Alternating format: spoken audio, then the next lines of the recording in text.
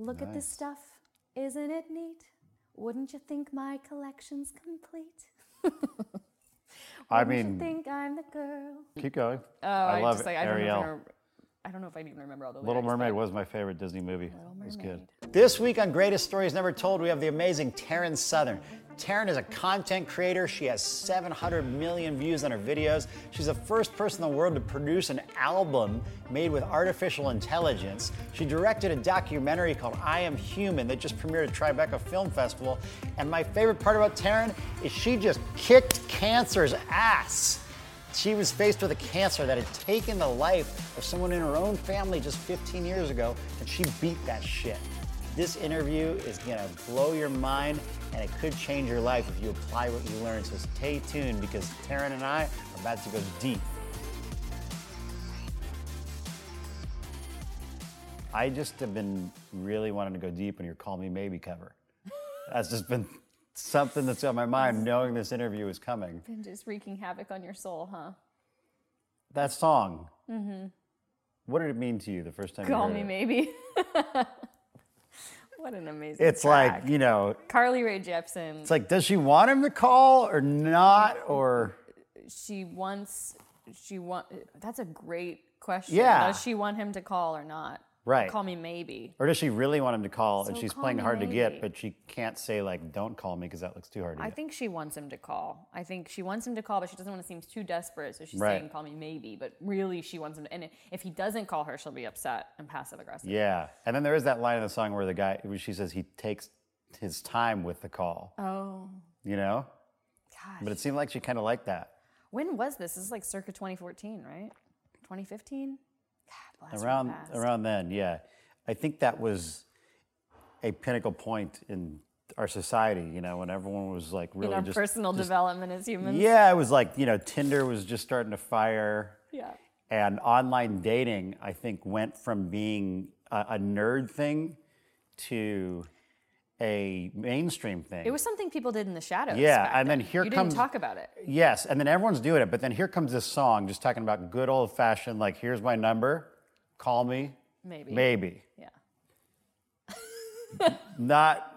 Not for sure, but maybe. Mm-hmm. It was worthy of a cover. It was totally worthy of a cover. Yeah, I don't even so- think I finished the cover. I think I made half of a cover of the. Well, that was what I wanted to really ask you about, because it was Yeah. like kind of meta. It don't was think like there was cover it maybe. Right. It wasn't the full cover. It was half a cover. Yeah. Ladies and gentlemen, Taryn Southern. What an intro. We can start there. We can even end there, because I'm sure your minds are just racing right now with the Mind blown. possibility. Yeah.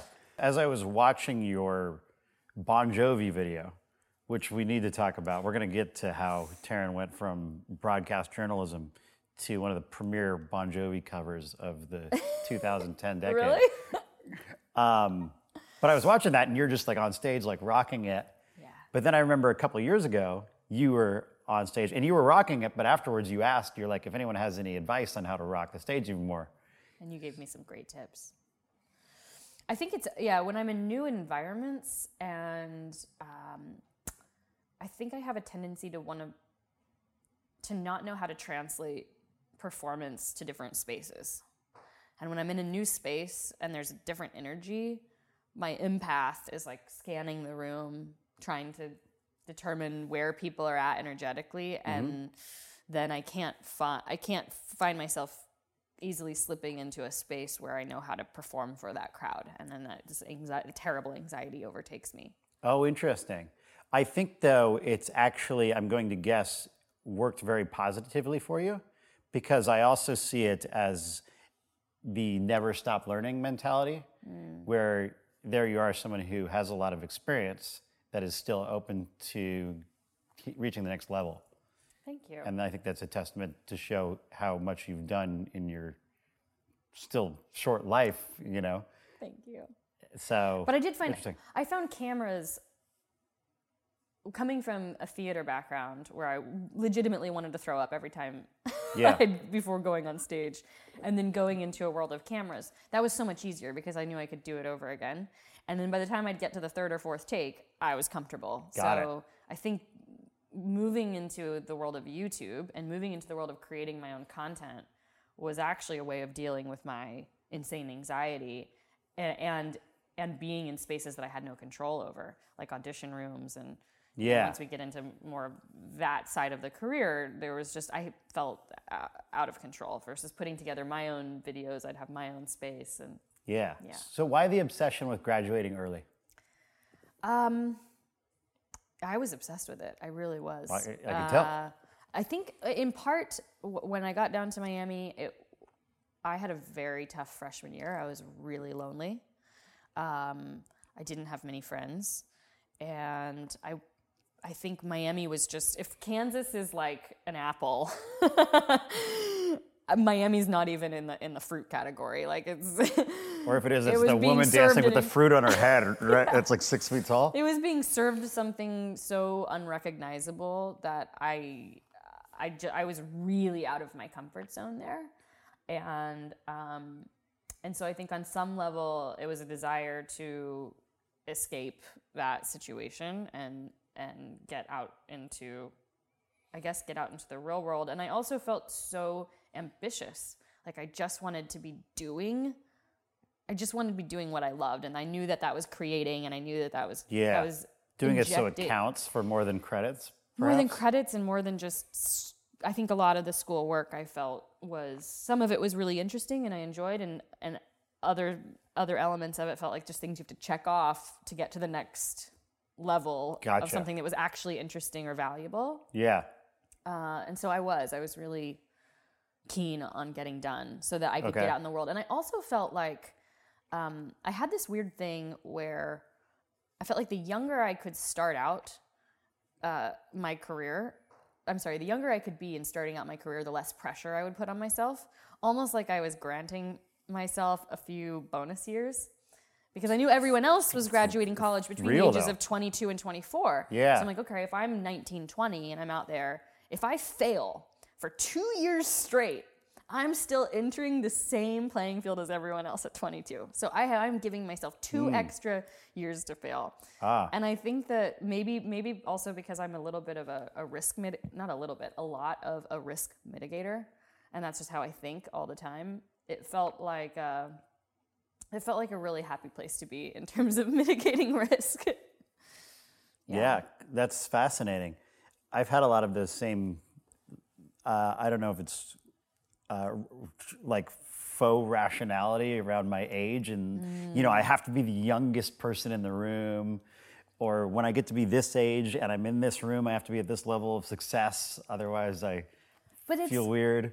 It's the reality, right? Like we can look at people who are 22 and you could have someone that's 35 accomplish something amazing, but not be recognized for it at the same level that someone at 22, it'd be like, look So at that true. wonder kid Yeah. who just sold their company, or That's so true. they get all these extra bonus points. Yeah.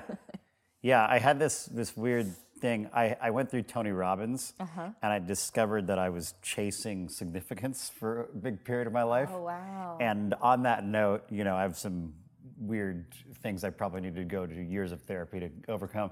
But when I turned 40, I had this realization, I'm never going to be on a 40 under 40 list. They've all passed me by. And I'd already had passed the 30 under 30, Yes. And it was just like, what does that mean? But it's funny because, as you mentioned, if someone does something at a certain age, then you get all these lists and you're recognized. And all That's this, funny that you say that, because I remember turning 30 and having that same, I had this sinking feeling of I just wasn't quite good enough. Yeah, you're not the make the one of whiz the kid 30 on anymore. 30. Yeah, and you want to. Yeah. I had this attachment also because when I was coming up in marketing and learning marketing, I was the kid in the back of the room taking notes, and then once in a while I'd say something, the guys would be like, "Oh, that kid's smart," and so I had this image in my head that I was like the smart kid. And then one day I look in the mirror and I got wrinkles and receding hairline and 4.0 on my license, and it's like, oh, I'm not the kid anymore. Am I okay? Like, did I go far enough? And here what you is this are in new this role? beautiful home, You and know, doing so well, but you're still stuck. Thank you, but see still in your own brain, you've had a hard time seeing yourself outside of this lens that you've operated in for 20 years. Yeah, you know what it is. This is funny. See how this interview is now turned to your let me lay down on this couch right here. I think in a lot of ways I am just really comfortable. I was really comfortable being the hungry kid who is only being judged on how many books I'm reading and the questions I'm asking and how much like curiosity I have, and not on the results that are measurable. And now that it's measurable, it's like, whoa, people can look and be specific and be like, you did this or this or this. Does it feel or uncomfortable to evolve know? into that new space? Or do you like that? It's been, it's a great question. I think I'm not as comfortable as I used to be, but I'm getting more comfortable with it. Nice. Now that I meet 20-year-old kids who are whiz copywriters and marketers, they're asking me for advice, and I was like thinking, no, I'm same as you. And I was like, oh, wait a second. No, I'm actually, now I'm closer to the age of 50 than I am to 20. It's just a weird thing. Right. Yeah. Kevin, feel free to edit this out later if my rambling ends up sounding boring. Okay, so. I love hearing this. All right. I want to talk about Taryn more. Getting off the couch here. So, did you want to graduate to become a broadcast journalist? I think by the time I graduated, I realized that I didn't totally know anymore.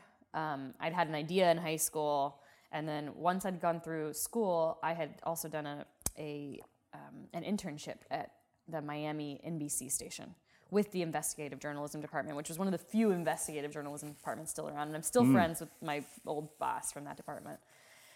And it was a different experience than what I had in my mind.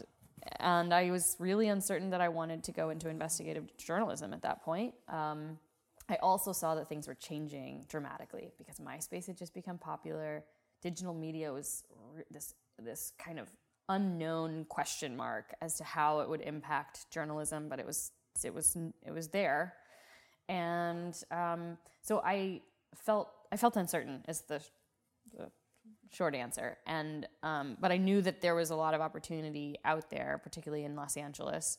I had sent in a tape to Discovery Channel. They had been looking for a female host with an anthropology background, and because I had graduated with a degree in anthropology, I thought I'll send a tape in. End up being flown to their headquarters and testing for this show.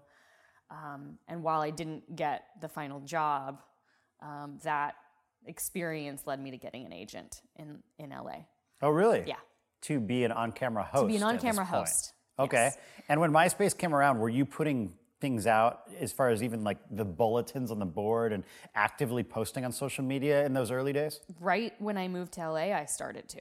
And it just wasn't like friendly really, content, it wasn't a not thing really... yet for people to post publicly about themselves. It was just, I think there right, was it was more commentary, right? Yeah.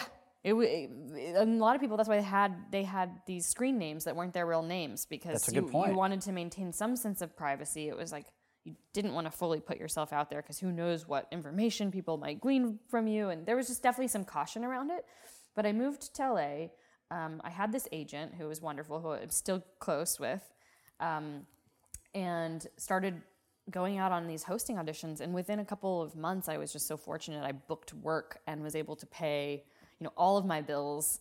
I was like the Verizon VCast girl. I did these shows on the flip phones for Verizon VCast. Like commercial type stuff or hosting? Hosting. Yeah. Okay, cool. It would be like a weekly show about video games or entertainment, pop culture. And then I'd say 4 or 5 months after moving to LA, two of my friends and I, we sold a show to Directv where we traveled the world and met our MySpace friends. That was the concept of our show. It was called Project My World. That would be like my dream. Yeah, it was really, really fun. And so that was the first like project that I really set up, and I learned how to produce, and I learned how to pitch ideas and how to build your own, if you can't score the job through an audition, then just go do it yourself. Yeah. And that was such a big learning experience for me in that way. Like, yes, there are these opportunities that I can go after through auditioning, but I could also create my own destiny. And that was the beginning of, I think, me starting to experiment with what I could make on my own without anyone's approval or writing a check. Okay, gotcha. Hey, I hope you're enjoying these stories as much as I am. I want to know from you, who should I interview next? Maybe it's your favorite celebrity, your favorite athlete, your favorite author, or just someone you know who has a story that's never been told before. Comment below, let me know who it is, and then hit that subscribe button so you get notified when I interview the person that you pick. Did you have a secret desire to be a singer as a kid? I always loved it. It never felt like it was even on the table for me. That seemed like even acting was sort of in my purview as a possible career. Like I could be a starving actor. Yeah. But I didn't even have in my head any notion that pursuing music or pursuing career as an artist was even possible. Just seemed even more of a risk than Yeah, acting, I was like, perhaps? I would just be homeless if I did that. Like Well, in that's my something- mind, yeah. that was all I could see was homelessness. So Something Sarah and I talk about is there's so many amazing singers in the world. Like, if you go on Incredible. YouTube and just Google acoustic cover of any song, Yeah. you'll find 10 versions that are as good as the original singer or better yes. from people you've never heard. So many amazing. I mean, there's just so much talent out there, and I felt that. And I Yeah. also just always thought I wasn't. And I still, to this day, I would maintain the position that I'm not good enough. That you either have to be so good that you just blow the socks off of everyone, or you have to be someone that has been just working your tail off in that specific direction for years and years and years and have a very specific vibe and kind of sound and uniqueness that you bring to the table. Like a Carly Rae Jepsen. for Sure. example. Or Yeah, yeah. or a hit song, Yeah. or connections that, right, I did not have growing up in Kansas. So to me, like, that world was always just out of reach. Okay. I pursued music only so much as almost like someone who runs marathons for the Just for that. extracurricular Yeah. challenge of doing it, Yeah. but not with any end goal in mind. Yeah.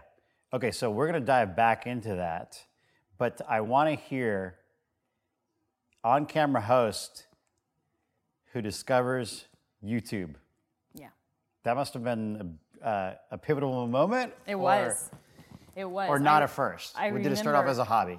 No, 'Cause I remember it for the folks at home who are just learning about Taryn for the first time, you were one of the OGs of YouTube. You have, over 700 million views. You've got a long history of videos covering a really diverse range. Yeah. And so, Many of how which did it- I've how did it taken start? down. And how many views does Tiggy have on YouTube? That's a good question. Oh, Probably quite you've a few. taken down videos. I didn't I've think taken down about over that. 250 videos. I should make that as a sign off on this podcast. When people come on, they got to share with me the deleted. Yes. Social media yes. posts. Well, I'm sure that's the thing. Once something's up online, it's never really gone. That's the good point. So Yeah. we Okay. can talk about that too. But I've deleted a lot. Okay. When I first, so I was working as a host, starting to dabble in acting on the side because I was making a living, and my agents were like, why not start going out on auditions? So it was kind of this fun new challenge.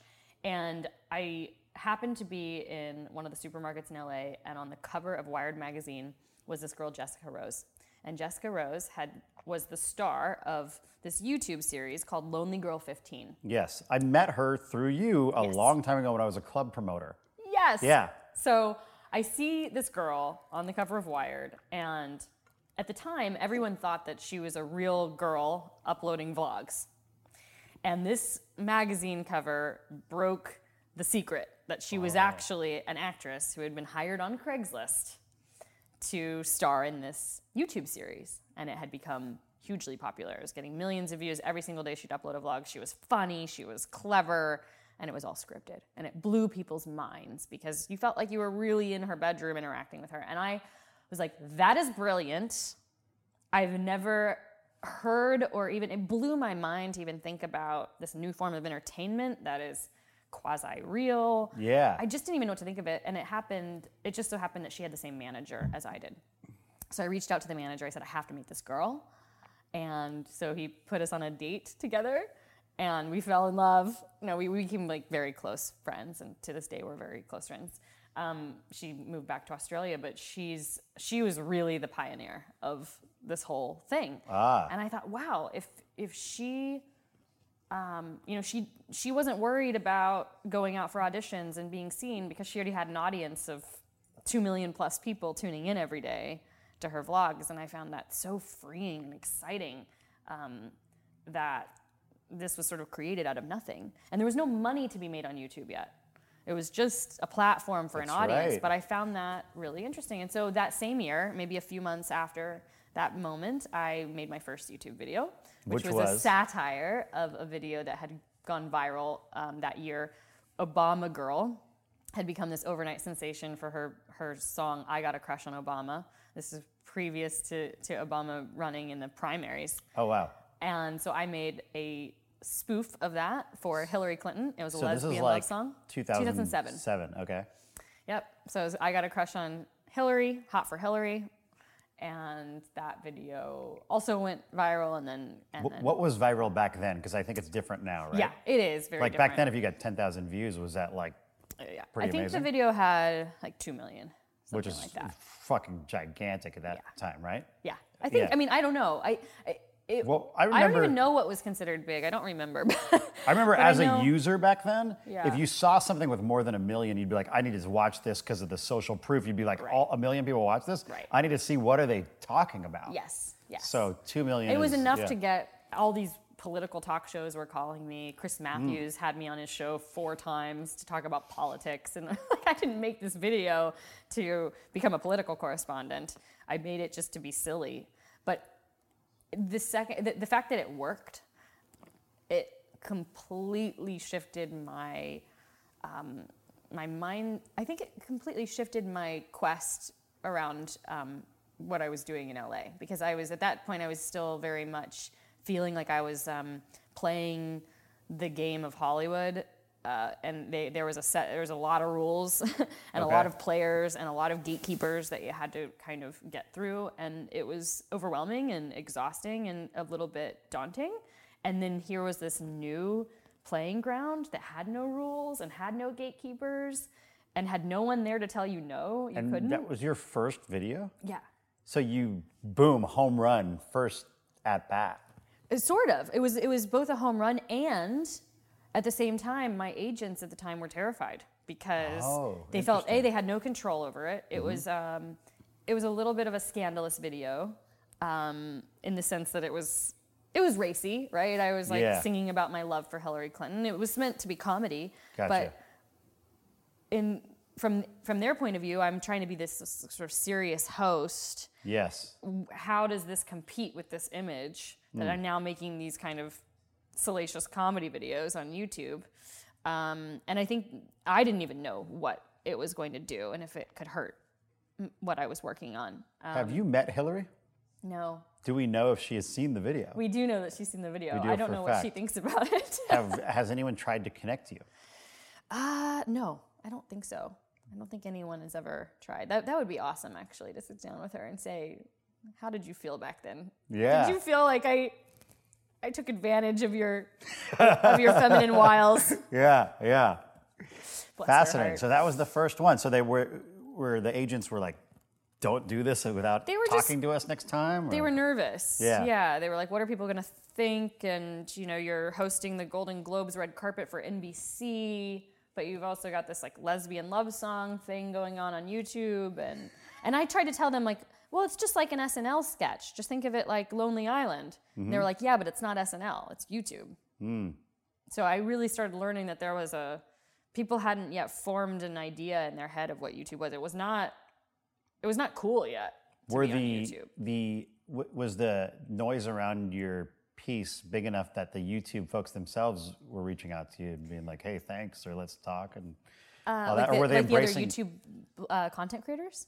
No, like the executives at YouTube or whoever, or did they even have people there that worked with content creators? Ironically, the guy who produced the Obama Girl video, I had reached out to him. Okay. We had become friends, and he'd sort of helped talk me through what he knew of the YouTube world. He ended up becoming the president of YouTube space, YouTube content, like creator division, and then later president of the originals. So it was funny, like his career, he started out actually just making these videos, and then wow. later became like the guy at YouTube. So I had some communication with people at YouTube, but very minimally, yeah. But that was a sign for you that you felt that you could put things out there, though there wasn't money attached to it. There was no money, but there was this notion that I could put something out and be seen for it. And get an audience. And that I could invent myself in that way. Like I could reinvent myself if I wanted to do XYZ, but I wasn't getting hired to do that thing in LA in the traditional Hollywood industry, why not make it myself and put it out online? So that was kind of the start of your like comedy. That's right. Career phase. Yeah. So I started acting. I started booking some guest starring roles on television. My first one was Rules of Engagement, which was David Spade's show on CBS. I had a reoccurring role in that series. And it had taken me several years to get to the point where I could book from auditions. And it was hard. It was just really, really hard to book roles. I also think I probably wasn't great at auditioning due to my anxiety and my nerves. And so I was always working against that.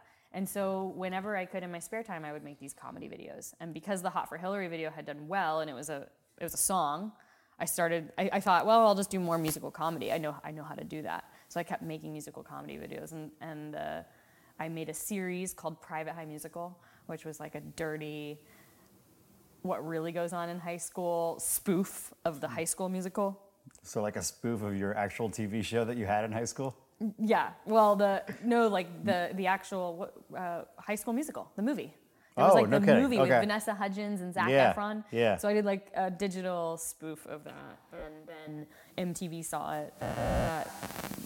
They ended up buying a pilot from me that was based on that web series, and I just kept going, like making more musical comedy and doing more comedy in that vein. But I hadn't really figured out how to marry that with my hosting career, so they sort of existed separately. But that definitely took on a life for you, because if you go on your YouTube channel, you have a ton of comedy on there. I think actually your biggest video is the celebration of gay, what's it called? Everyone's Just a Little Gay? Yeah, everyone's just a little gay. Oh, well, so I've removed so many videos. Yeah. I think I've removed over 200, but I did keep that one up there. Oh, you removed a lot of comedy videos. I removed a ton of them. Yeah. Okay, gotcha. So I want to talk about that transition in a moment, but you did the comedy type videos at the highest level on YouTube for a long time. Yeah. And were able to make a living doing that then eventually? Yeah. Or was that more like fuel for your personal brand that led you to projects that paid? After I had been working on TV for a few years and regularly booking work, I started to realize that I didn't really love it. I was just like, I don't really love the world of trying to be an actress. The auditioning, the constant, I don't know. It was just a very bizarre, it felt like such I'm trying to capture the words for it, but it didn't have the diarrhea of the mouth. It didn't have there was no consistency. There was no sense of agency. There was no sense of control.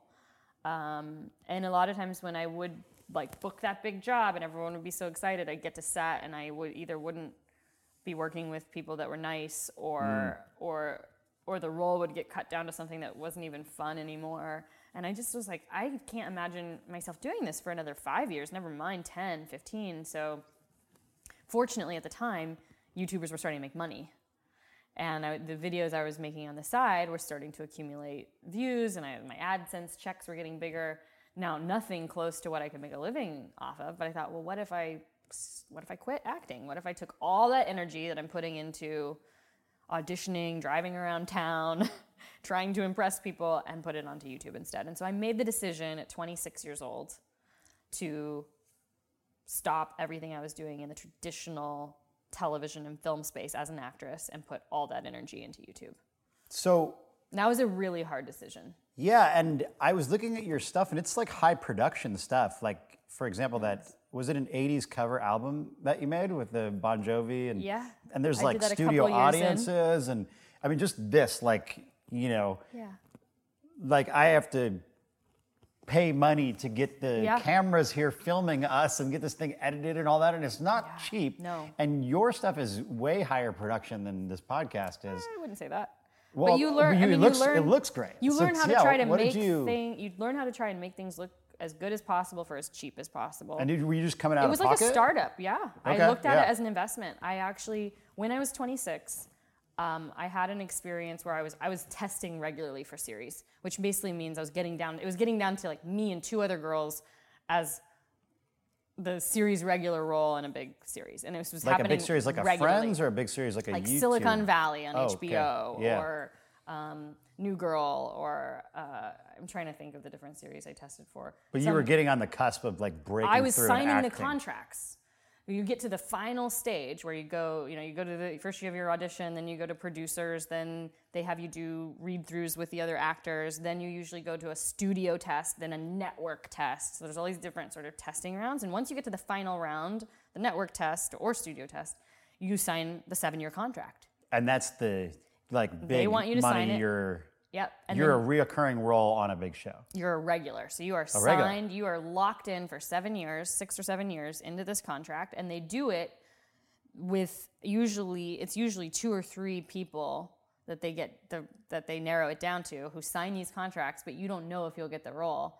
So But they it's sign you a this- 7-year commitment? Oh yeah. And then what, So like it's this 6 months later, they're crazy like, game. no, we take that back? No, Or you audition you're like still on there you for 7 basically years. negotiate the contract, you do the test, and then Okay. you know within a day or two whether the network's going to go with And then you. if And then they you're don't go locked with in. you, they rip up the contract? Yeah, then the Or contract's are you null. a backup in case the other person... Contract's null.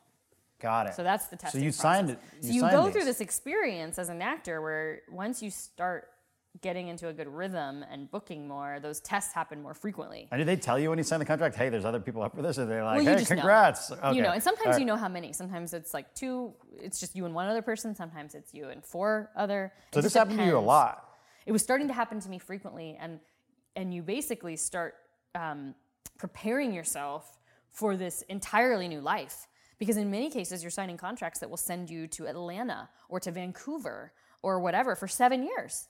And so I'm 26, and I'm looking at these contracts thinking, oh my gosh, if this happens, I'm going to be in Atlanta until I'm 33 or whatever, at minimum, like Yeah. off of this contract. With Yeah. I don't get a choice. Yeah. And there was this growing sense of dis-ease unease from signing these contracts, knowing fully well that I didn't love what I was doing when I was working as a guest star. How am I going to feel if I'm actually lucky enough, quote unquote, to book a 7-year long committed, series regular job, which is the dream. And so I think the last one that I tested for was Silicon Valley. Oh, wow. That was my last test. It was for one of the main female roles on that show. Okay. And that's actually a great show. Is that filmed in Atlanta? No, that one was going to be, at the time, it was going to be San Francisco. I don't know if they ended up shooting there or not, but Okay. I did not get the role. And I realized that I just didn't like the idea of having zero control over what my life looked like for that extended period of time. So I saved up enough money. I budgeted, I think, 6 months worth of videos. Wow. I hired someone to be my videographer, editor, extraordinaire, and I started just making and banking videos. And so when I was ready to start my channel, I think I had, maybe 3 months worth. So you had like a production company and you were That was the beginning. putting out, it was like a channel, it was a real channel. It was. That's and awesome. then the idea was, as long as I could be self-sustaining with the channel, I always tried to keep my production costs at the same, basically have my production costs equivalent to what I was making through YouTube AdSense. Then you knew it would... So I would net out at $0. I would make nothing. And then royalty... And then the hope was that I would build a brand with Yeah. these subscribers, and that brand deals would come on top of that. Gotcha. And provide me an actual income. So I always saw the YouTube AdSense as just the way to afford the cost of production. Gotcha. And then brand deals or speaking gigs or other TV jobs that would come as a result of my channel would be like this income. Yeah. And so were the music covers things that you knew would do well, that people liked, your audience liked those, and that was part of the channel? I had no idea. I mean, originally it was musical comedy, and Right. those did well. I would sell the songs on iTunes, but they would usually do pretty well in terms of views. It was rare that a musical comedy song wouldn't get 1 million views. So I could always count on around $2,500 arriving in my account. That's through about what you AdSense. get for 1 million views. At the time. I have Okay. no idea now if it's worth that. I hear that AdSense now it's is like worth $25 nothing. now. Yeah. I don't know. But. So then I would try to budget the videos to be around that amount or less. And then as time went on, I found them harder and harder to make because I was writing these songs from scratch. They were bigger productions. It was a lot of work. More competition? More competition. For the eyeballs, you know. And just, I mean, both they in were just other not content creators and other networks and things like that too, right, are coming up at this point. And YouTube had changed their algorithm, so now you needed to be putting out at least one video a week. At the time, you could get away with one video every 2 or 3 or 4 weeks. Now you needed at least one a week, ideally 2. And so I thought from just a production standpoint, I can't keep up with this. And not only that, but Instagram, Twitter, Facebook, they had just come onto the scene as these social media platforms where you could aggregate your fans, and now you needed to push content out to those places. So you're becoming really divided in time and in energy. Yeah, and you have different formats and different different lengths and things like that work on one and not the other. Yep. So covers became an easier way for me to still pursue something I enjoyed, music, but I wasn't having to write a song from scratch. It was an easier avenue. I love hearing about the business that you built behind the scenes because people go on your channel at the time and would see a lot of comedy videos and they're like, oh, Taryn's doing this and that. But what they don't realize is you were a super crafty entrepreneur to get all that out there. Thank you. As far as putting the productions together and the schedule and learning how to work the algorithms and really you were kind of the star of your own network that you had built in a way. Is it fair to say? Trying to figure out how to bootstrap a startup. Because I'm going through that now with this mentality. podcast and putting my own content out there. Yeah. And I'm realizing that me getting in front of a camera and delivering content is just a small piece of it. Yeah. And I'm really seeing that from the way you built this system. Yeah. And I tried to be more savvy at times. I think at a certain point in my late 20s, I just wanted to be self-sustaining, and I wanted to build a foundation that would allow me to pursue whatever it was I was curious about. And I realized that, unfortunately, the comedy angle, or at least the way that I had gone about doing it on YouTube, had restricted me quite a lot.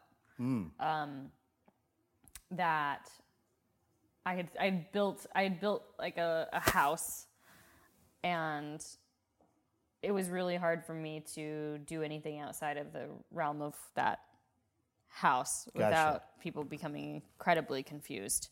And it was also a tough space to monetize. Was it ever a position where the money was really flowing nicely for you?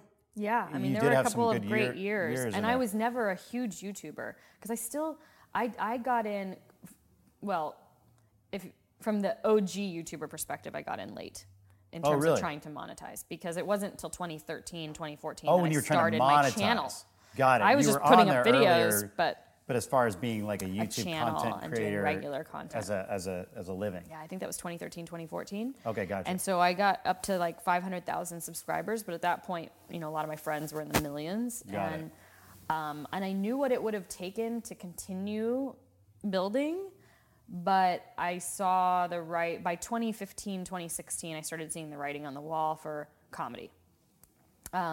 Because I had been looking at YouTube through the lens of Taryn, the actress, going onto YouTube and making content as this character. I had never looked at me as a vlogger or as a brand. And I had never really thought consciously about, if I was a brand, if it was me on there, what is it that I want to say? I just hadn't, I was just still looking at it through the lens of, I need to entertain people as an actress.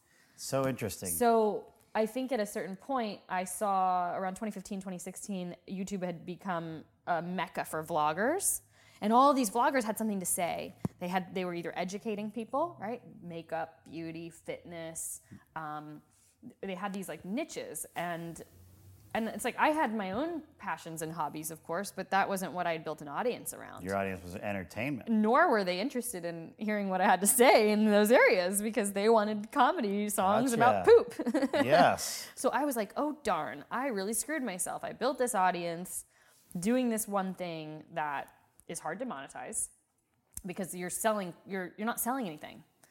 You're just entertaining people with comedy. Yeah. Do people want to buy t-shirts from you? Do they want to buy bikes from you? Yeah. Like, what do you know? And then if you did pitch something, they'd be like, offended probably. Right? So you're beholden to brand deals that want you to make comedy videos of some sort. Like the Hot Pockets. Like Hot Pockets.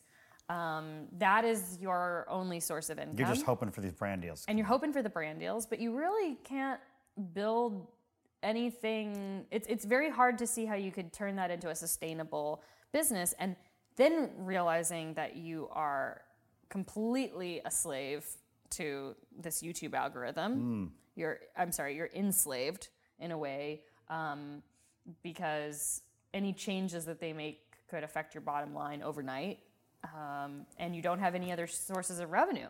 Like I didn't have any products. Or I had no other revenue sources. So it's either if their algorithm changes overnight and my numbers drop to 1/10 of what they were, I'm not going to get those brand deals, which is the only way that I'm sustaining the business. Was it a bummer when you had this realization, knowing that you'd spent these years building this thing? Yeah. And then you're like, shoot. Yeah. And I would tell everyone, just like you are now, I would tell everyone, build your email list, build your email list, build your email list. And I never did it myself, even though I told everyone to do it. And in part because I didn't even know what my list was going to be about. I was this comedy YouTuber. Like, what is my... Got it. What do they want to hear from email except here's my new comedy? What am I going to talk about with them? Yeah. So one day I'm scrolling through my Facebook or Instagram, I forget what, and up pops this picture of you. And you were like, it was like future Taryn. And there was like, I don't know if it was some photo effects or something like that, but you were wearing this like, you look like this mega powerful, like, space warrior. I remember that photo shoot.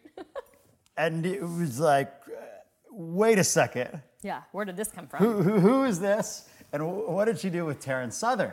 And then I started reading. Did it make you laugh? Were you like, this is ridiculous? No, because of the comedy background? No, actually, it was super fascinating for me. I think I might have even like wrote you a note at this point, or I made a mental note, because I saw that. And then below it, it talked about this new direction you were going down. And I was like, well, I'm actually getting goosebumps talking about this because I saw this and I was like, whoa, this is what I have been thinking about doing myself. And I was in the mental transition of doing that myself also, was going from a guy who wrote comedy blogs and jokes on Facebook updates and Facebook notes when that was a thing, to trying to put out more serious content that would help people. And you went in that direction as well, going like, it was like, this was like you're coming out. You were like, boom, like this is me now. Yeah. And it was really powerful the way you just like came out like bam with that photo. And that was, I believe, the announcement that you were working on the album produced with artificial intelligence. Yeah, probably. Yeah. So tell me about what was going on behind the scenes of you, like in your total personal mind meltdown. And emotions. Meltdown. Yeah, tell me about that. I think a meltdown precipitated that. Okay. But basically, I had a meltdown. I realized I could not keep up with the hamster wheel of putting out multiple pieces of content every week and produce content for brands. That was really how I had become self-sustaining. I built a small production company. I now had several employees. And I just was exhausted. I was exhausted from the content churn. I was feeling really uncreative. I was not proud of what I was making because I was trying to cut back on production costs and on the bottom line, but having to produce more. And simultaneously, like wanting to grow my business, wanting to make something that was bigger than just my channel if my channel died. And I think I had a lot going on personally at that time too. So trying to maintain this version of myself, this like comedic, lighthearted version of myself online while I was going through a very challenging personal transition and just really wanted to go deep with people was also hard. So I had a breakdown. It sounds like you evolved as a person as well. Yeah. Because when you started the comedy route, you were what, 23? 23 when I started doing the comedy videos.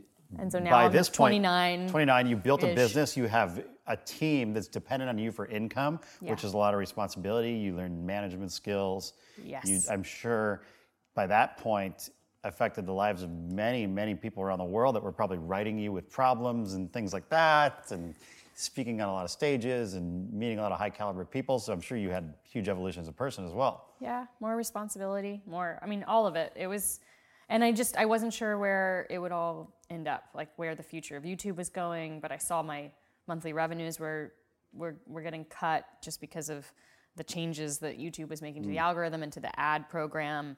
And I was like, if I don't stop or figure out something else, I'm going to burn myself into the ground.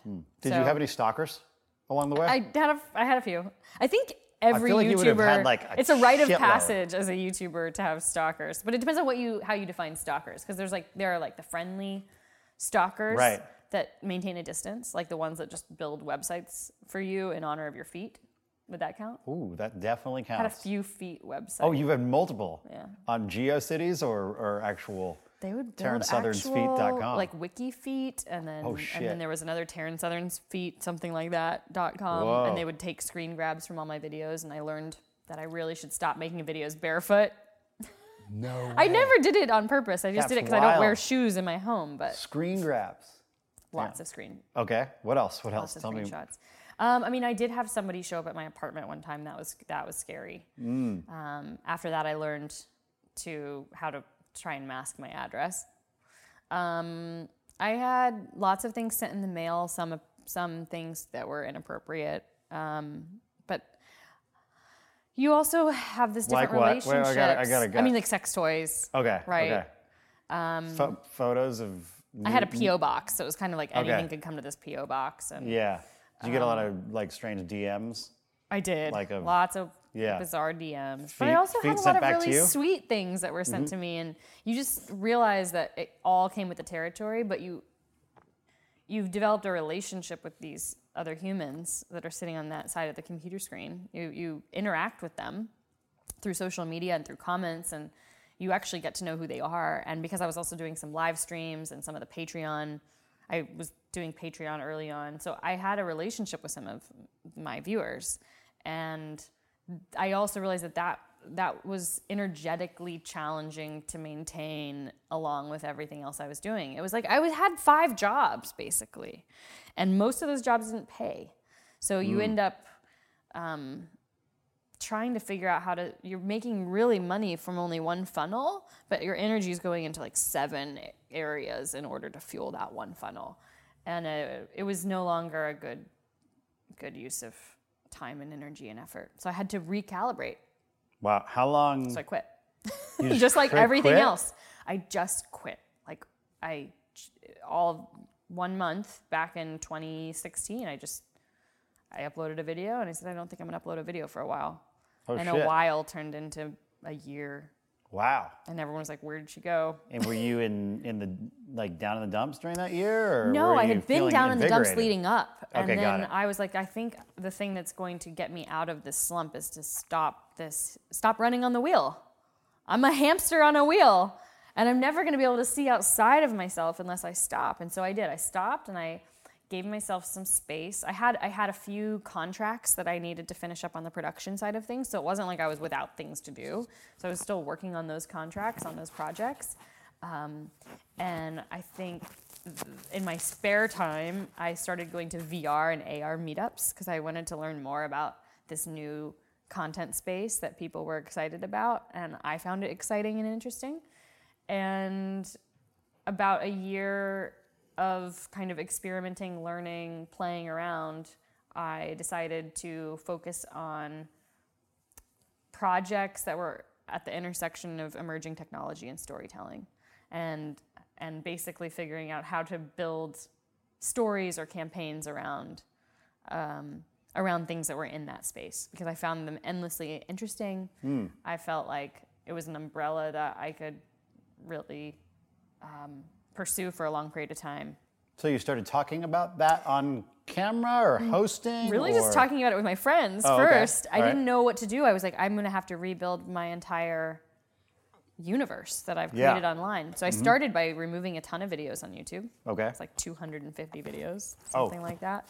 Comedy type stuff? Yeah, like a lot of the more risque comedy. I couldn't remove all of them. Like I said, it's pretty hard to delete stuff from the internet because there were so many things that were re-uploaded by fans. And I mean, I could go back through and I keep saying I'm going to spend like a week coming whenever I have that time. I don't know to really go through and clean it out.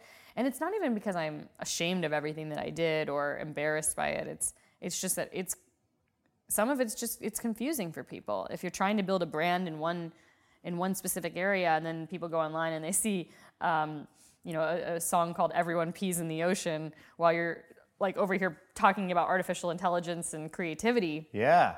It's confusing. That is very confusing. Very confusing. I get Like, it. what is this girl? What is she trying to do? What is she trying to say? And unfortunately, like that version of me, it kind of undermines a lot of what I'm trying to do now. And I dislike that that's the case. I wish that there was more space to evolve as an artist and for it to just be okay. But hello, internet. It is what it Everything is. Captured. And so Can now people I have find to your be old very... Beanie Baby stuff if they look hard enough? No, I Okay. can't even find it. Yeah. I wish. But I need to be more proactive. And this is something that's like been an ongoing lesson for me, good and bad, that the various versions of myself that have that I've presented online have consequences, like long-term consequences and ramifications, and like also still present opportunities. But the reality is you have to be so on top of what it is that you've put out there as you evolve. Yeah. It's like, that's another job, right? That's so true. Yeah. So you're talking about this with your friends. What was the moment when you decided you wanted to create an album written by artificial intelligence? Like in this year time period where I took off from YouTube, I was diving into a ton of new areas that previously I just didn't have the time to. So learning about virtual reality, learning about augmented reality, also looking at biotech and genomics and brain-computer interfaces and all this stuff that was happening in the emerging tech space and how I could tell stories around that because I found it all fascinating. And I didn't know exactly how to do that, but I read an article in the New York Times one day about a couple of artificial intelligence programs that could compose music. And because music had always been my sweet spot on YouTube, it was just like, bam. It was so immediate in my mind. I was like, I'm making an album with AI. I have to make an album with AI. I don't know how to do it. No one had done it, right? No one had done it that I knew of. And I was like, I don't know how I'm going to do this. I don't know if I will figure it out on my own, if how I'm going to make this happen, but I have to do it. And I reached out to all these AI companies, these software companies. I said, can I get my hands on your software? Will you teach me how to use it? And they were like, are you going to make a pee in the ocean? I know, they're probably right? terrified, right?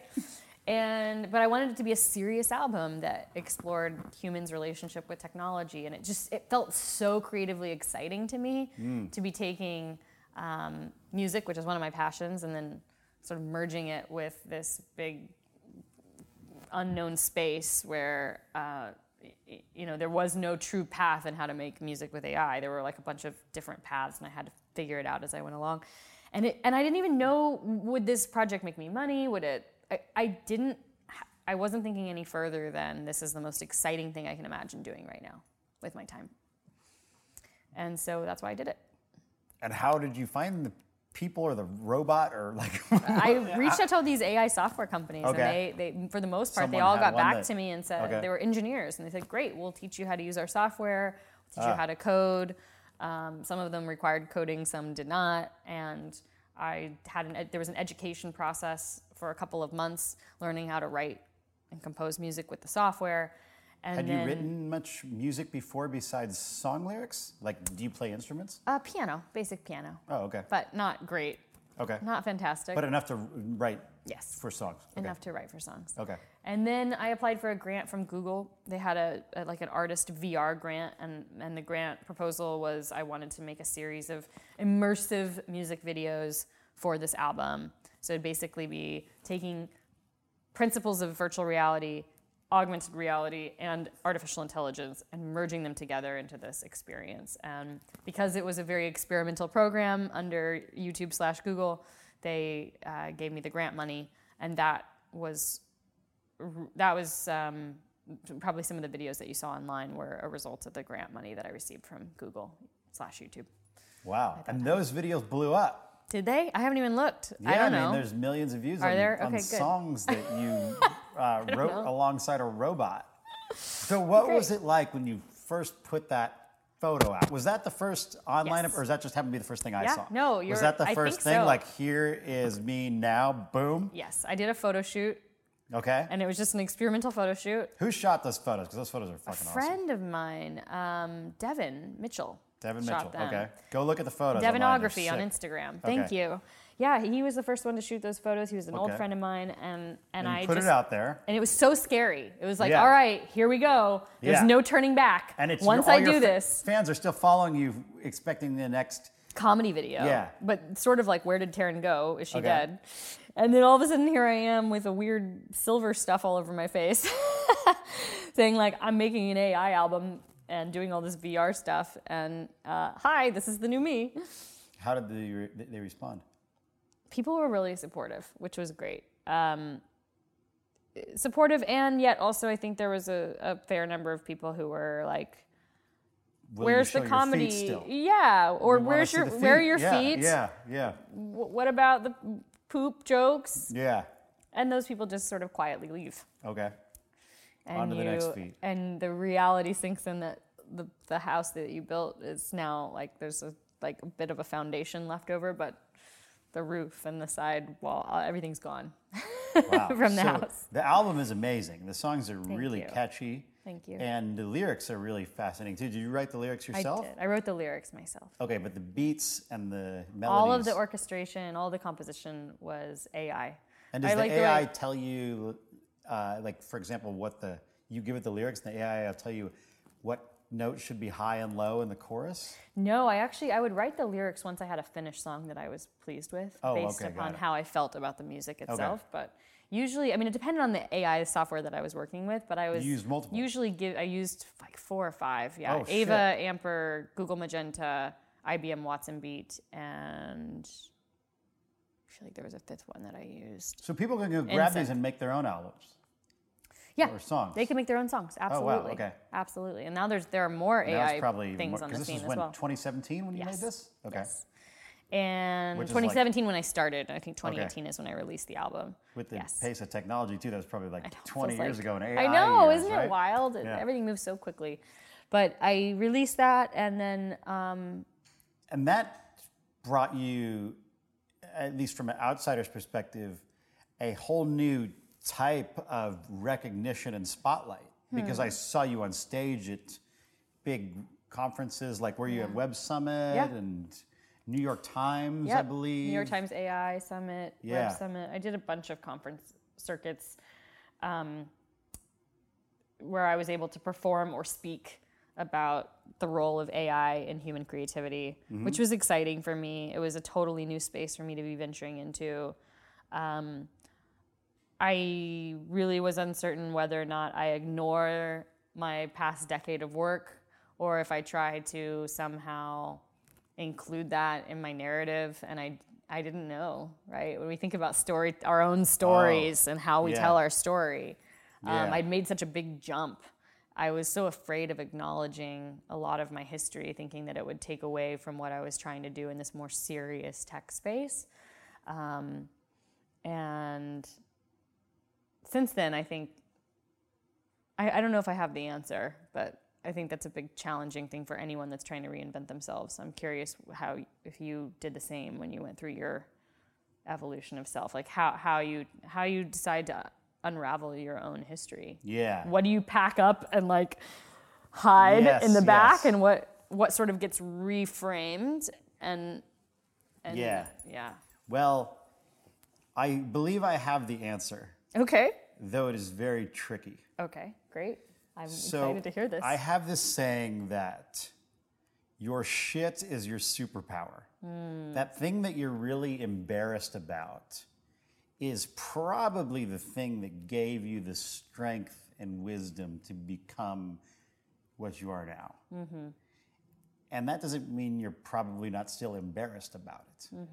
But by sharing it, also you are creating an opportunity to connect with more people, because when you share your shit, everyone realizes that you are human just like them. They have their own shit. So then humans bond by sharing shit. Right. So I think people like the lonely girl on YouTube that are reading the script and getting a lot of fans, I bet the script was really vulnerable moments of like, hey, you know, my boyfriend dumped me or whatever it was. Talking about her family. Her Yeah, it's boyfriend, probably a bunch of stuff that's like very personal. And if you look at these fake Instagram influencers that are made from CGI, some of them are really well done. The captions, they're like, oh man, I'm feeling stressed out today. You know, I feel like even some of my personal friends want me to fail. Yeah. So I'm just trying to be strong and, you know, stick with the people. Like, and it's like a fake person that's like made on a computer. But it's really engaging. Right. And that's how they get the millions of followers, is by revealing these vulnerabilities and sharing them. Now, at the same time, there's some things that are so freaking embarrassing that it's hard to talk about. So for me, when I was, well, all through my teens, I was very unsuccessful with women. And when I was 19, I discovered that there was this like underground world of these guys called pickup artists that would teach guys how to approach women. And I actually won, you know, they have the High School Hall of Fame. Yeah. So I won most bashful. Oh, okay. Actually, it was in junior high school. So I was like the shyest guy in the whole fucking school. Wow. I was so hopeless. I was a virgin. All of my friends had girlfriends. I'd never like even had a girlfriend. I'd only kissed 2 girls. One of them was right after she'd finished throwing up because she was so drunk. Wow. And then she came and kissed me on her way out. This was a girl, I was 16, she was 20. That was one of my 2 kisses when I was like at the age of 18 or something. And so I was very desperate, very lonely, very confused. Yeah. And so I started reading these books. Yeah. And meeting these guys like Mystery, who you might have heard of, who had the show on VH1. Yep. And Neil Strauss, Yes. who was an underground researcher in that scene, but also desperate and lonely himself. And so he was in there writing a book. Right. And hang out with all these guys. Yeah. I ended up in his book, The Game. No way. And the character that I am in that book is a composite character of a few different people, including some people who were much more nerdy and creepy than I was back then. Wow. So guys who were like trying to hypnotize women over dinner and things like that. And when Neil asked me to be in the book, he asked me about this specific thing I had done, which was go on the TV show Eliminate. Do you remember that show? I do remember Eliminate. Yeah, so I went on the show. It was 4 guys competing for a date with 1 girl. I ended up winning mostly because I just didn't say much and let the other guys talk themselves out of the date. Nice. And there was this whole like community of these like pickup artist guys. Yeah, I remember this. Yeah. That and I worked in the business too for a guy named Eben Pagan, who you know, that wrote a book called Double Your Dating. And I worked at his company. And so I was like a known person in this space. And when I went on that Eliminate show, all of the nerds got around their TV sets and watched it. That was the thing Neil asked me. He's like, hey, I'm making a composite character. Can I use your Eliminate episode? And I won't mention your name. I'll use a different name. I said, sure, let me just see it when you're done. So he sends it to me, and I read it, and it's a fine summary of the show. And I'm like, hey, can you change this thing about the girl? Because I don't want people to identify the specific episode.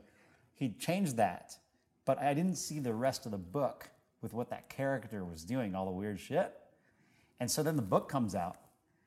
And what's more memorable than someone going on a reality TV show? Not much, you know, in the scheme of this book. So everyone attributed that entire character to me for years. Oh, wow. And so the character's name in the book is Grimble. And if you go search for Craig Elimidate on the internet, it comes up as Grimble on Elimidate. And if you read the book, this Grimble guy is such a loser. It's Really? I mean, don't get me wrong. I was also a loser. And I did some, things that were very probably repelling to women that I That you don't identify with anymore. take years to learn to correct. Yeah. You know, like I know I wrote some creepy notes and things like that, you know.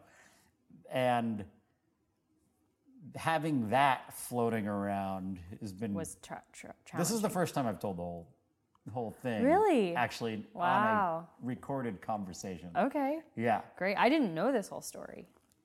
I knew there was some association with some of those guys, but I never read the book either. I've read Neil's follow-up, but I never actually read the game. Yeah. So long term, though, a lot of things happen. I mean, Neil is more successful than ever. He just wrote Kevin Hart's book. Yep.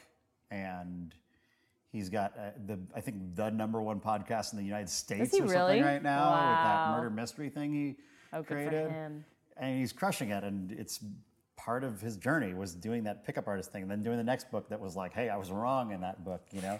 And Eben Pagan, truth. of course, is making a ton of impact and now teaching love and relationships with his wife, who's Yes. a brilliant love coach. Annie, Annie's I know amazing. we've both done some coaching with her. I was just in Miami this last weekend with her. Oh, amazing. Yes. Yeah, she's unbelievable. Annie Lala, if you need love coaching, she's the fucking best. The best. Mark Manson, who had that's and still does one of the biggest selling books of this decade, Yeah, The was Subtle Art of Not Giving a a Fuck. pickup artist instructor. Wow. Yeah. So there's a lot of people who You guys came have from all... that. How have you all gotten together and said, wow, look at how far we've come and how we've evolved and now what we're putting out in the world? I mean, we do talk about it when we see each other one-on-one. There hasn't Yeah. been like a re I think there needs to be a Some of the people meetup. are still doing that Right. stuff and in those bubbles. You know, I still see some of those people once in a while too. I'll run into them at an event or something. Like, what are you doing? They're like, oh, I'm just led a workshop in this nightclub. You know, it's like, whoa, so long ago. Yeah. So yeah, that was a part of the thing that I went through that I am embarrassed about. And when I talk about it, usually I think about what is the bonding moments. And I wanted to share with you because you can relate to having the content that you are a part of being out there and being like apprehensive about people seeing it. So like me with like my story in the book, I don't want people like seeing that because first of all, it's not even me, but even the parts that were me of the show and stuff is just still not me now. Right.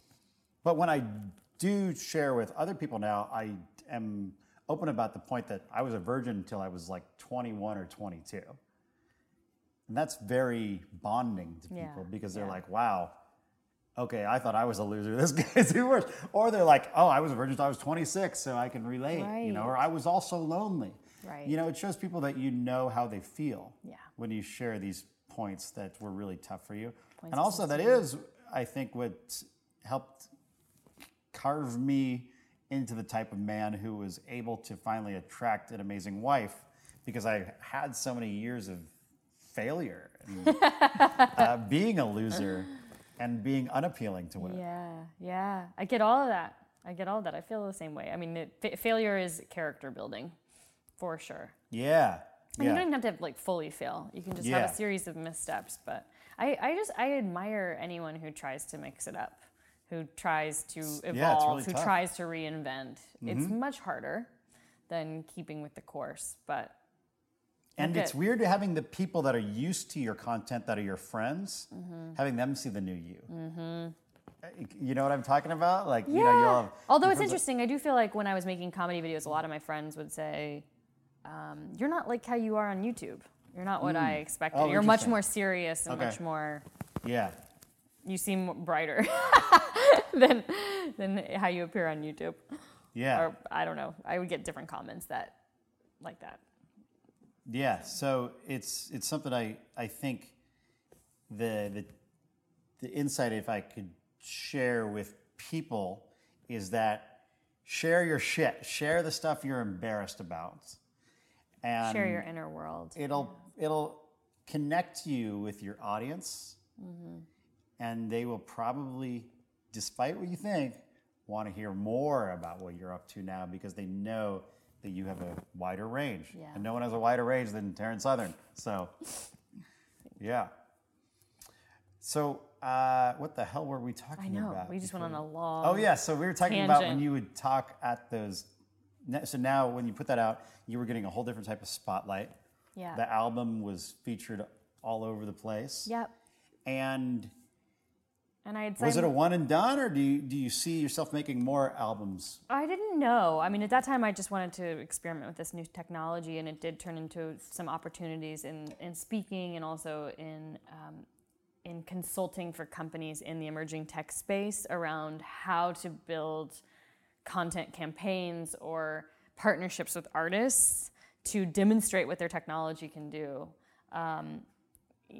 Like case in point, all of these AI companies were trying to figure out how do we tell the story of AI without it freaking people out. Right. And humans thinking that robots are just going to take over. Yeah, which they and are. It's but like, we well, don't need to, if you start partnering with artists and figuring out ways to create things like this album, then that's one route to go. So, kind of figuring out how to parlay it into these interesting new partnerships and so that I could create more in the emerging tech space.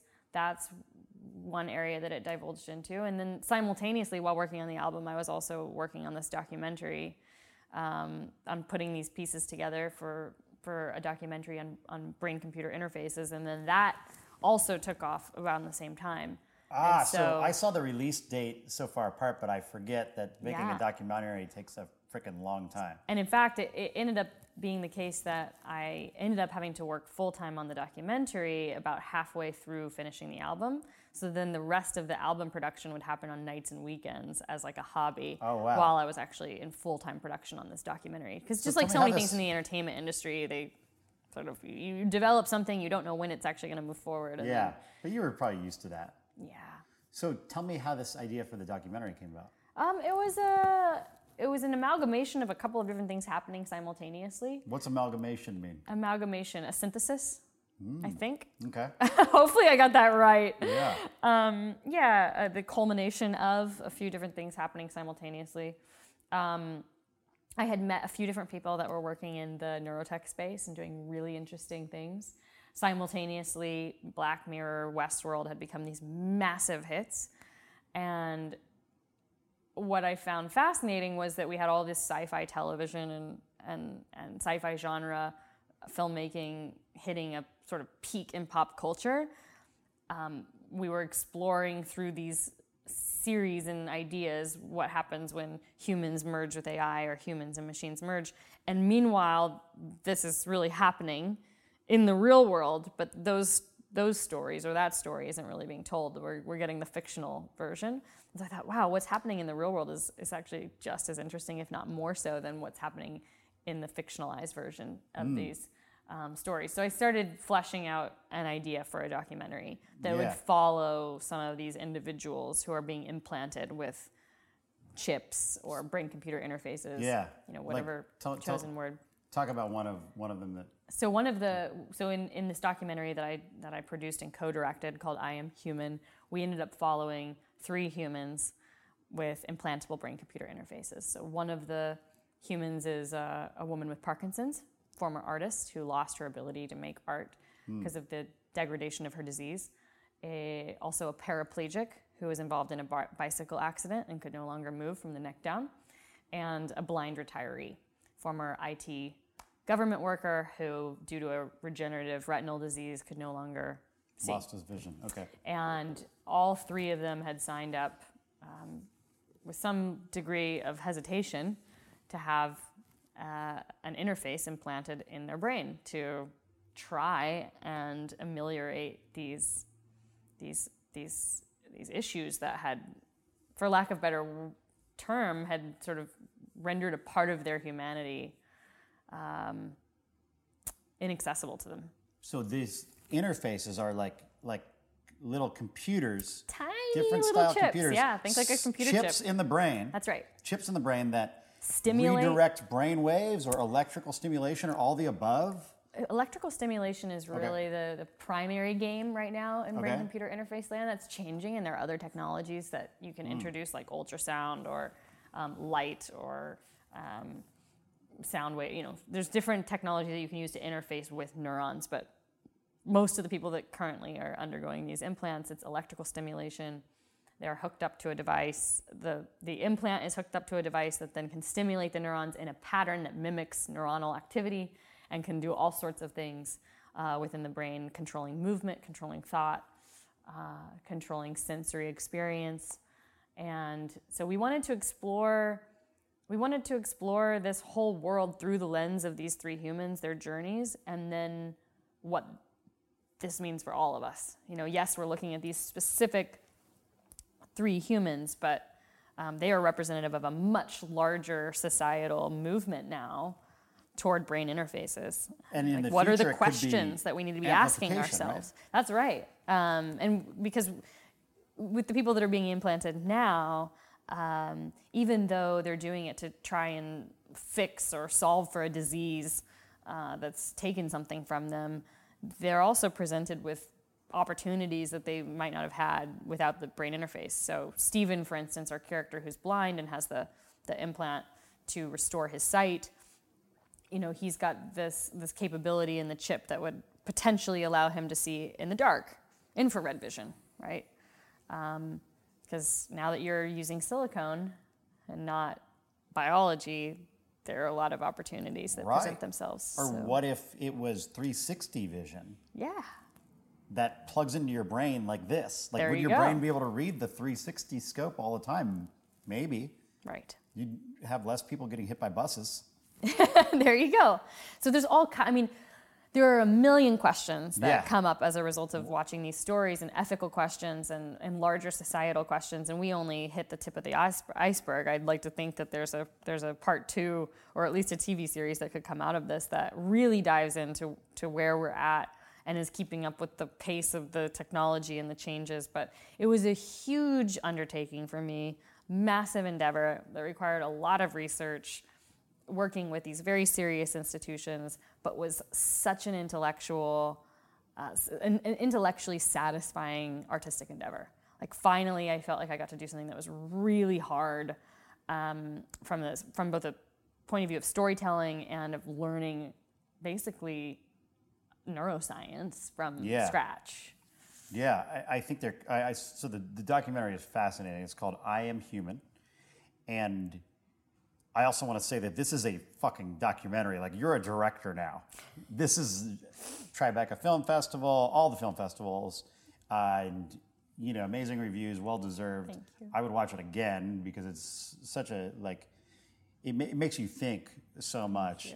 And there's fascinating things that you don't think about. Like, the one with Parkinson's, when they have to put the chip in, she has to stay awake. They are unable to put her under because there's risk of death if her brainwaves aren't going. It's like crazy stuff like that. Are they all like that? Every chip? I think most of the deep brain stimulation implants are done. I think they're all done while the patient is awake. Yeah. Wow. So I mean, this documentary is wild. Everyone should see this documentary see what's coming out next. in 2020. Especially if you like the books like *Sapiens* and *Homo Deus* that talk about... Homo Deus was actually the inspiration. Was it? It was like the ideas presented in that book blew my mind. It changed my entire worldview, and it's like, how do we somehow present even just a few of these ideas without it just being a documentary with people talking, you know, about the future? So if you could have an implant to give yourself a superhuman ability, what would it be? Ooh, I mean, I would love to be able to shut off my fight or flight system. I think I'm ruled too much by this ancient system that doesn't serve me well in real life, that says, Taryn, alert, alert, time to panic. Something's wrong is happening, and my body senses it as though it's actually in danger. And that's something that could be realistic within the next 5 to 10 years, I feel like. I think so. In Homo Deus, Deus, they talk about the helmet. Yes. Where the woman is in I think she has a lot of anxiety. Yeah. And they test her in like a video game, but it's like a simulated war environment. Oh, yeah. Where they would put the helmet on. Yep. And then she's able, with the helmet that helps her brainwaves, able to laser focus and like really do well in the game. And as soon as the helmet's off, it's just too chaotic for her. Yeah. So it is really doing some of the things I you're think talking we about. could get there. We're figuring out how to turn on and off these various systems of the brain. And some people might argue, I mean, I've learned a lot about what people will argue over the last few years, but they don't want to mess with what we've been given. But as a society, we've already signed off on a lot of quote unquote cognitive enhancements or cognitive changers. Like we're all sort of okay on some greater or lesser degree with pharmaceuticals, which is like carpet bombing the brain. Right, true. to induce change. This is sort of the same thing, just going about it differently. Yeah. And you could say it's far more precise. But I think, for me, I want to turn off the things that I feel like were evolutionary adaptations that don't really serve us well in modern times. Like I'd love to just be a bit more even-keeled, less emotionally reactive, and not go into a state of adrenaline or panic around things that aren't actually physically endangering. Right. And, childhood baggage that we carry Trauma. around that affects us in relationships. And Trauma. even, I think we can be so much happier and so much more, and I don't love the word, I don't even like happiness as a goal, but I think the world can be so much more joyful and playful, and we have the ability to be so much more present if we can just kind of turn off some of those annoying little ancient adaptations. Yeah, I remember walking out of that movie thinking, wow, we are the last generation that is not going to have this. Cool. My kids are going to have some sort of Interface. cyborg You interface felt that. or You chip. you walked out thinking this is inevitable. Yeah. Yeah. That's good. Because that's what we humans do, right? We're always trying to optimize and improve, often to a fault. But this is... I'm glad that that's what you took away from it. I think that's what... It's surprising to most people to think that could even be a possibility, but when you dive into what's really going on, it's hard to come out with any other conclusion other than this is happening. It's like an inevitability. It already is happening, Yeah. so how do you stop it? Wow. So you were in the middle of making this documentary Yeah. about brain... The future of computer our brains. interfaces in human health, and you had a shocking health discovery. Yes. It was we premiered the documentary at Tribeca Film Festival in May 2nd of this year, 2019. And the day after the film premiered at Tribeca, I discovered I had a lump in my underarm, and it was a very large lump under my arm. And I thought, how have I not seen this? It's so big. Where, Like up in my armpit, but like So the base of my armpit. Okay, so not that near your breast, No. really. No, it was in my underarm. And it was so big, you're like, And whoa. I only noticed it when I had my arm up. So it was like the way that my muscle caused it to pop out, to protrude out. But it was large. Was it hard? It was hard and large. It was like the size of a ping pong ball. And how did it feel like a cyst or something? No, it was like, it felt like I'm feeling my kneecaps right now. It felt like a hard mass that it wasn't squishy. Whoa. Okay. It was a hard mass, and it didn't have any pain associated with it. And I Googled that, and that was not a good sign. Because if there's pain associated with it, a lot of times it's just a fluid-filled cyst. Okay. So I was pretty concerned. I actually had a friend in New York who was a doctor, feel it. And he said, you need to immediately go get this checked back in LA. So I made an appointment, got back to LA the next week, and was diagnosed with stage 3 breast cancer that had spread to my lymph nodes. And it was a 2 centimeter tumor, 2 by 1.4 centimeter tumor. Wow. Yeah. And I had another Stage tumor, 3. another tumor in another lymph node. What does Yeah, the stage they 3 technically mean? categorized it as stage 2C or stage 3A. The way they stage cancers, it's different depending on the cancer. Isn't it like stage 4? Stage 4 is you can't cure currently. Stage 4 is metastatic breast cancer. That means it's spread to other organs outside of the lymph nodes in breast. Lymph nodes can be either stage 2 or stage 3, and they stage it based on the size of the tumor and how many there are. Okay. And they don't really know how many there are until they go in and do surgery. But in my case, and this is becoming the case more frequently with breast cancers, they wanted to do chemo before surgery, with the attempt to shrink the tumor so they don't have to remove a ton of lymph nodes. Because let's say it had already been in 16 lymph nodes. Okay. They don't know until they get in there in surgery and inject a dye to see where the cancer went. And they don't want to rip everything out if the chemo has an opportunity to kill it. And then, because you don't want like lifelong problems without your lymph nodes if you can help it. Yeah. So basically, for a lot of new breast cancers, they actually don't really give you a definitive stage until after surgery. So I've now been downstaged because once I got into surgery, they discovered I had a complete response to chemo. So what does that mean? That basically means that the chemo killed all the cancer cells in my All of lymph them? nodes.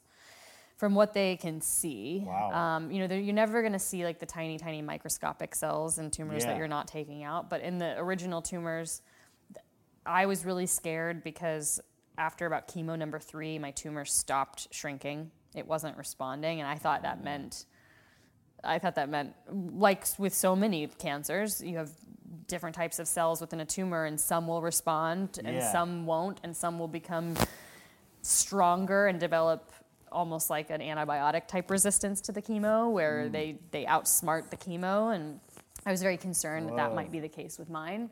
But the good news is it was just a pile of dead cells, and the other little tumor was completely gone. So What's going through your head when you first go into the doctor's office and they tell you, like, this is actually cancer? That must, because you're so young. it was just a shock. It was like you just never think that that's going to happen to you. Yeah. Everyone has experience with cancer. I think everyone knows someone Knows or has a some- yeah. family member. It's definitely, I think we all have some experience with it to some degree, but we just think it never me, especially because I felt healthy. I mean, I definitely had a rough year where I was working way too hard on that documentary, trying to get that thing done, not sleeping, not taking care of myself. Definitely sort of, my health was like probably priority number 7, on the list, but I didn't think I would ever have anything like that pop up. And the fact that it was already in my lymph nodes was even more terrifying. It wasn't like it was just in the breast. So it felt like it was already at a stage that was more than uncomfortable for me. I was like, I would feel a lot better with a stage 1 situation. Like, do you sit with it, or do you tell your family or friends first, or? Here's the funny story is I immediately called my, one of my best friends, Julia and Anna, who's here. We all went to college together and we're besties, and I called them, and the first thing they did is they came over to my apartment. I was laughing and crying at the same time. I was just like, how is this even possible? And then Anna ordered a bunch of liquor to my house, which is like, let's have a drink. That's how we deal with trauma. I was like, I don't know if this is the best idea for a newly diagnosed cancer patient, but sure, why not? Let's have one last Yeah. drink, and we did. That was literally like the last drink I had in months. But it was, there's no words. I mean, it was shocking. You're terrified to ask the questions that everyone thinks about, but you are too scared. Die, what right? what are my chances? Yeah, what are your chances? And it wasn't even, the weird thing for me is I had a sense, like I knew that there's always that worst case scenario. My aunt sadly passed away from the exact same type of breast cancer that I had. She died, I think it'd be 15 years ago, and it was before they had these antibody treatments that I'm now on, along with the chemo. And so my type of breast cancer 15 plus years ago would have been pretty much a death sentence. You just couldn't survive in your it. family passing from it. And watching her fight it for 5 years was man. awful. So I think it was 5 or 6 years that she fought it. But yeah, there's always that part of you that thinks, oh my gosh, that could be me. But I also knew that the treatments had gotten much better, that the chances were good. I was actually far more terrified that that this would now become my life, that from now on, all I'll be thinking about is, will it come back? Because you can fight it, but reoccurrence rates are very high, especially when you get it young. High relative to other cancers. And so I was so scared about my life becoming cancer. Like that's what scared me the most. And the not knowing. There's just so many question marks. Like, how long am I going to be on chemo? How long am I going to be fighting this for? Will I really get all of it?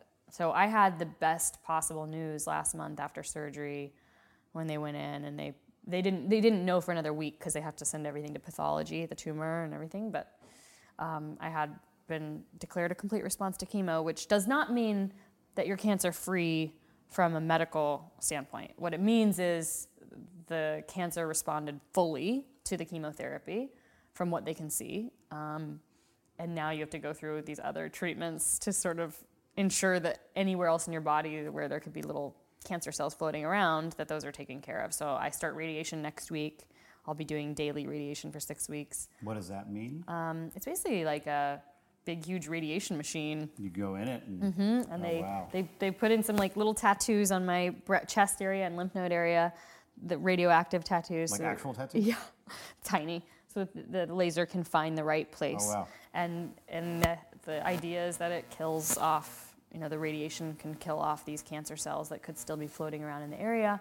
And then I also continue on antibody infusions. So I have a port implanted into my chest. That'll stay there till next June.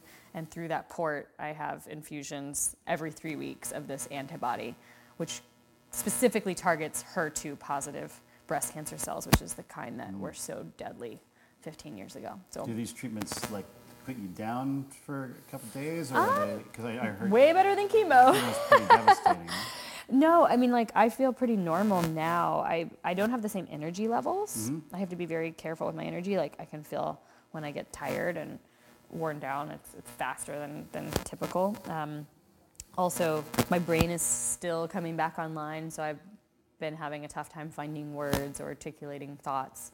But it's so much better than what it was 2 months ago. I'm so grateful that I had that response to chemo, because had I not had that response, I would have had to continue on a new chemo drug for another year, which would have been a lot.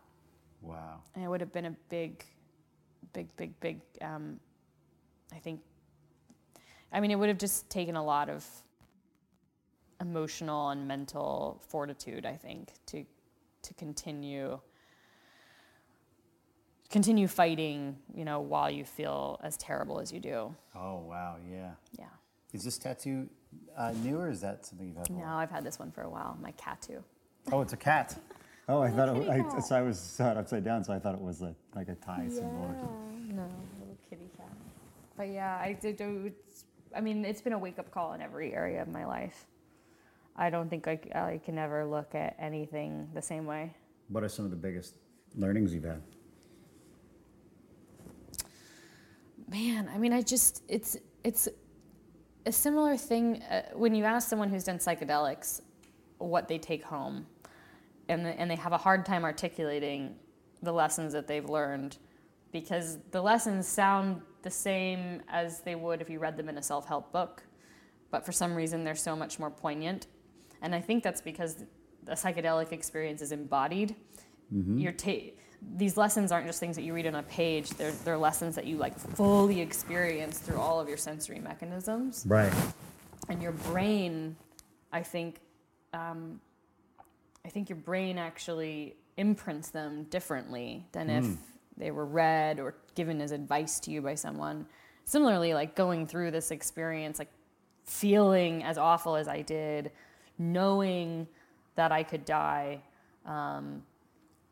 you're dancing with death on some level, and then coming out of it gives you some sense of self-confidence and joy about just everyday life that I don't think it could be acquired any other way. Maybe through lots of meditation.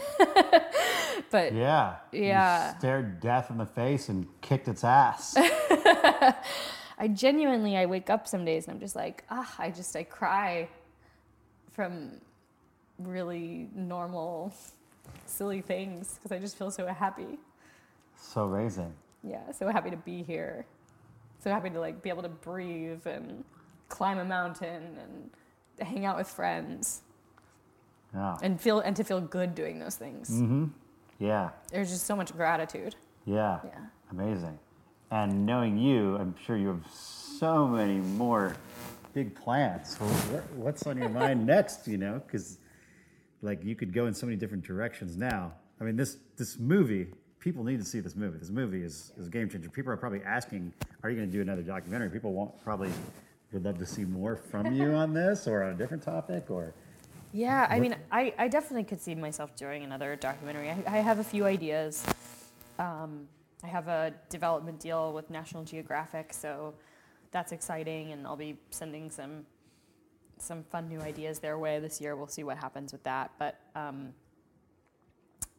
I don't know. I mean, the honest answer is a month ago I didn't know if I was going to be on this really challenging drug for another year, and so it was kind of just like I couldn't look ahead more than 2 feet. I couldn't see ahead more than 2 feet ahead in front of me, and now I have this wide open space where, yes, I have to still do these things to get to the point where hopefully I'm in remission in 2 years, but I can get back to normal people life, work things,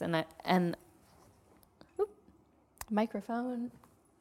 And so right now I'm just taking the time to, almost like I did right before my album, I'm cleaning my life up, playing catch up with things that sort of slipped through the cracks over the last year and a half, and meanwhile taking stock in things that I find interesting, exciting, and I know that at some point an avenue or an opportunity will open up along one of those paths that makes sense, but I'm not racing to do something right now. That's like really I'm genuinely fascinating. Yeah, so it just sounds like kind of in the ideation / maybe less pressure appreciation now because you're just enjoying, Yes. every day, every moment. Yes, and I know that something not having will... that feeling you have to like race to get more content out or No, whatever. no, and at some point I'm going to have to re-enter the game of life like a responsible adult and figure things out. But in the meantime, I'm just really trying to appreciate every moment that I have right now with my friends and my family, and just experiencing the beauty of life through that lens right now. That's all I'm doing. That's my job right now. I love it. Yeah. Well, I know I speak for many, many people when I say I'm really happy to hear that things are going well, and as not just a friend but a fan. Thanks. No rush, but I'm super excited to see what you do next, as the things you've done in the past have been so fascinating and unique in such different ways and so eye-opening. Thank you. As far as what we can all do next, what could be in the future for all of us as this crazy, like, technological world unfolds. It's so true. And so fascinating, too, that it feels like this experience has like opened even more appreciation of just humanity and life that has nothing to do with the intelligence and cyborgs and artificial, but also made possible by advances in technology that increased the effectiveness of treatments from 15 years ago. Yeah. It's so weird. That's I get to see it firsthand, experience it all firsthand. But yes, I do. I have an incredible appreciation for the delicateness that is being human, and anything else is bonus at this point. Thanks so much for watching. If you want to hear a story that's even wilder than that one, click here. You only have 5 seconds though. 5, 4, 3, 2, 1, go!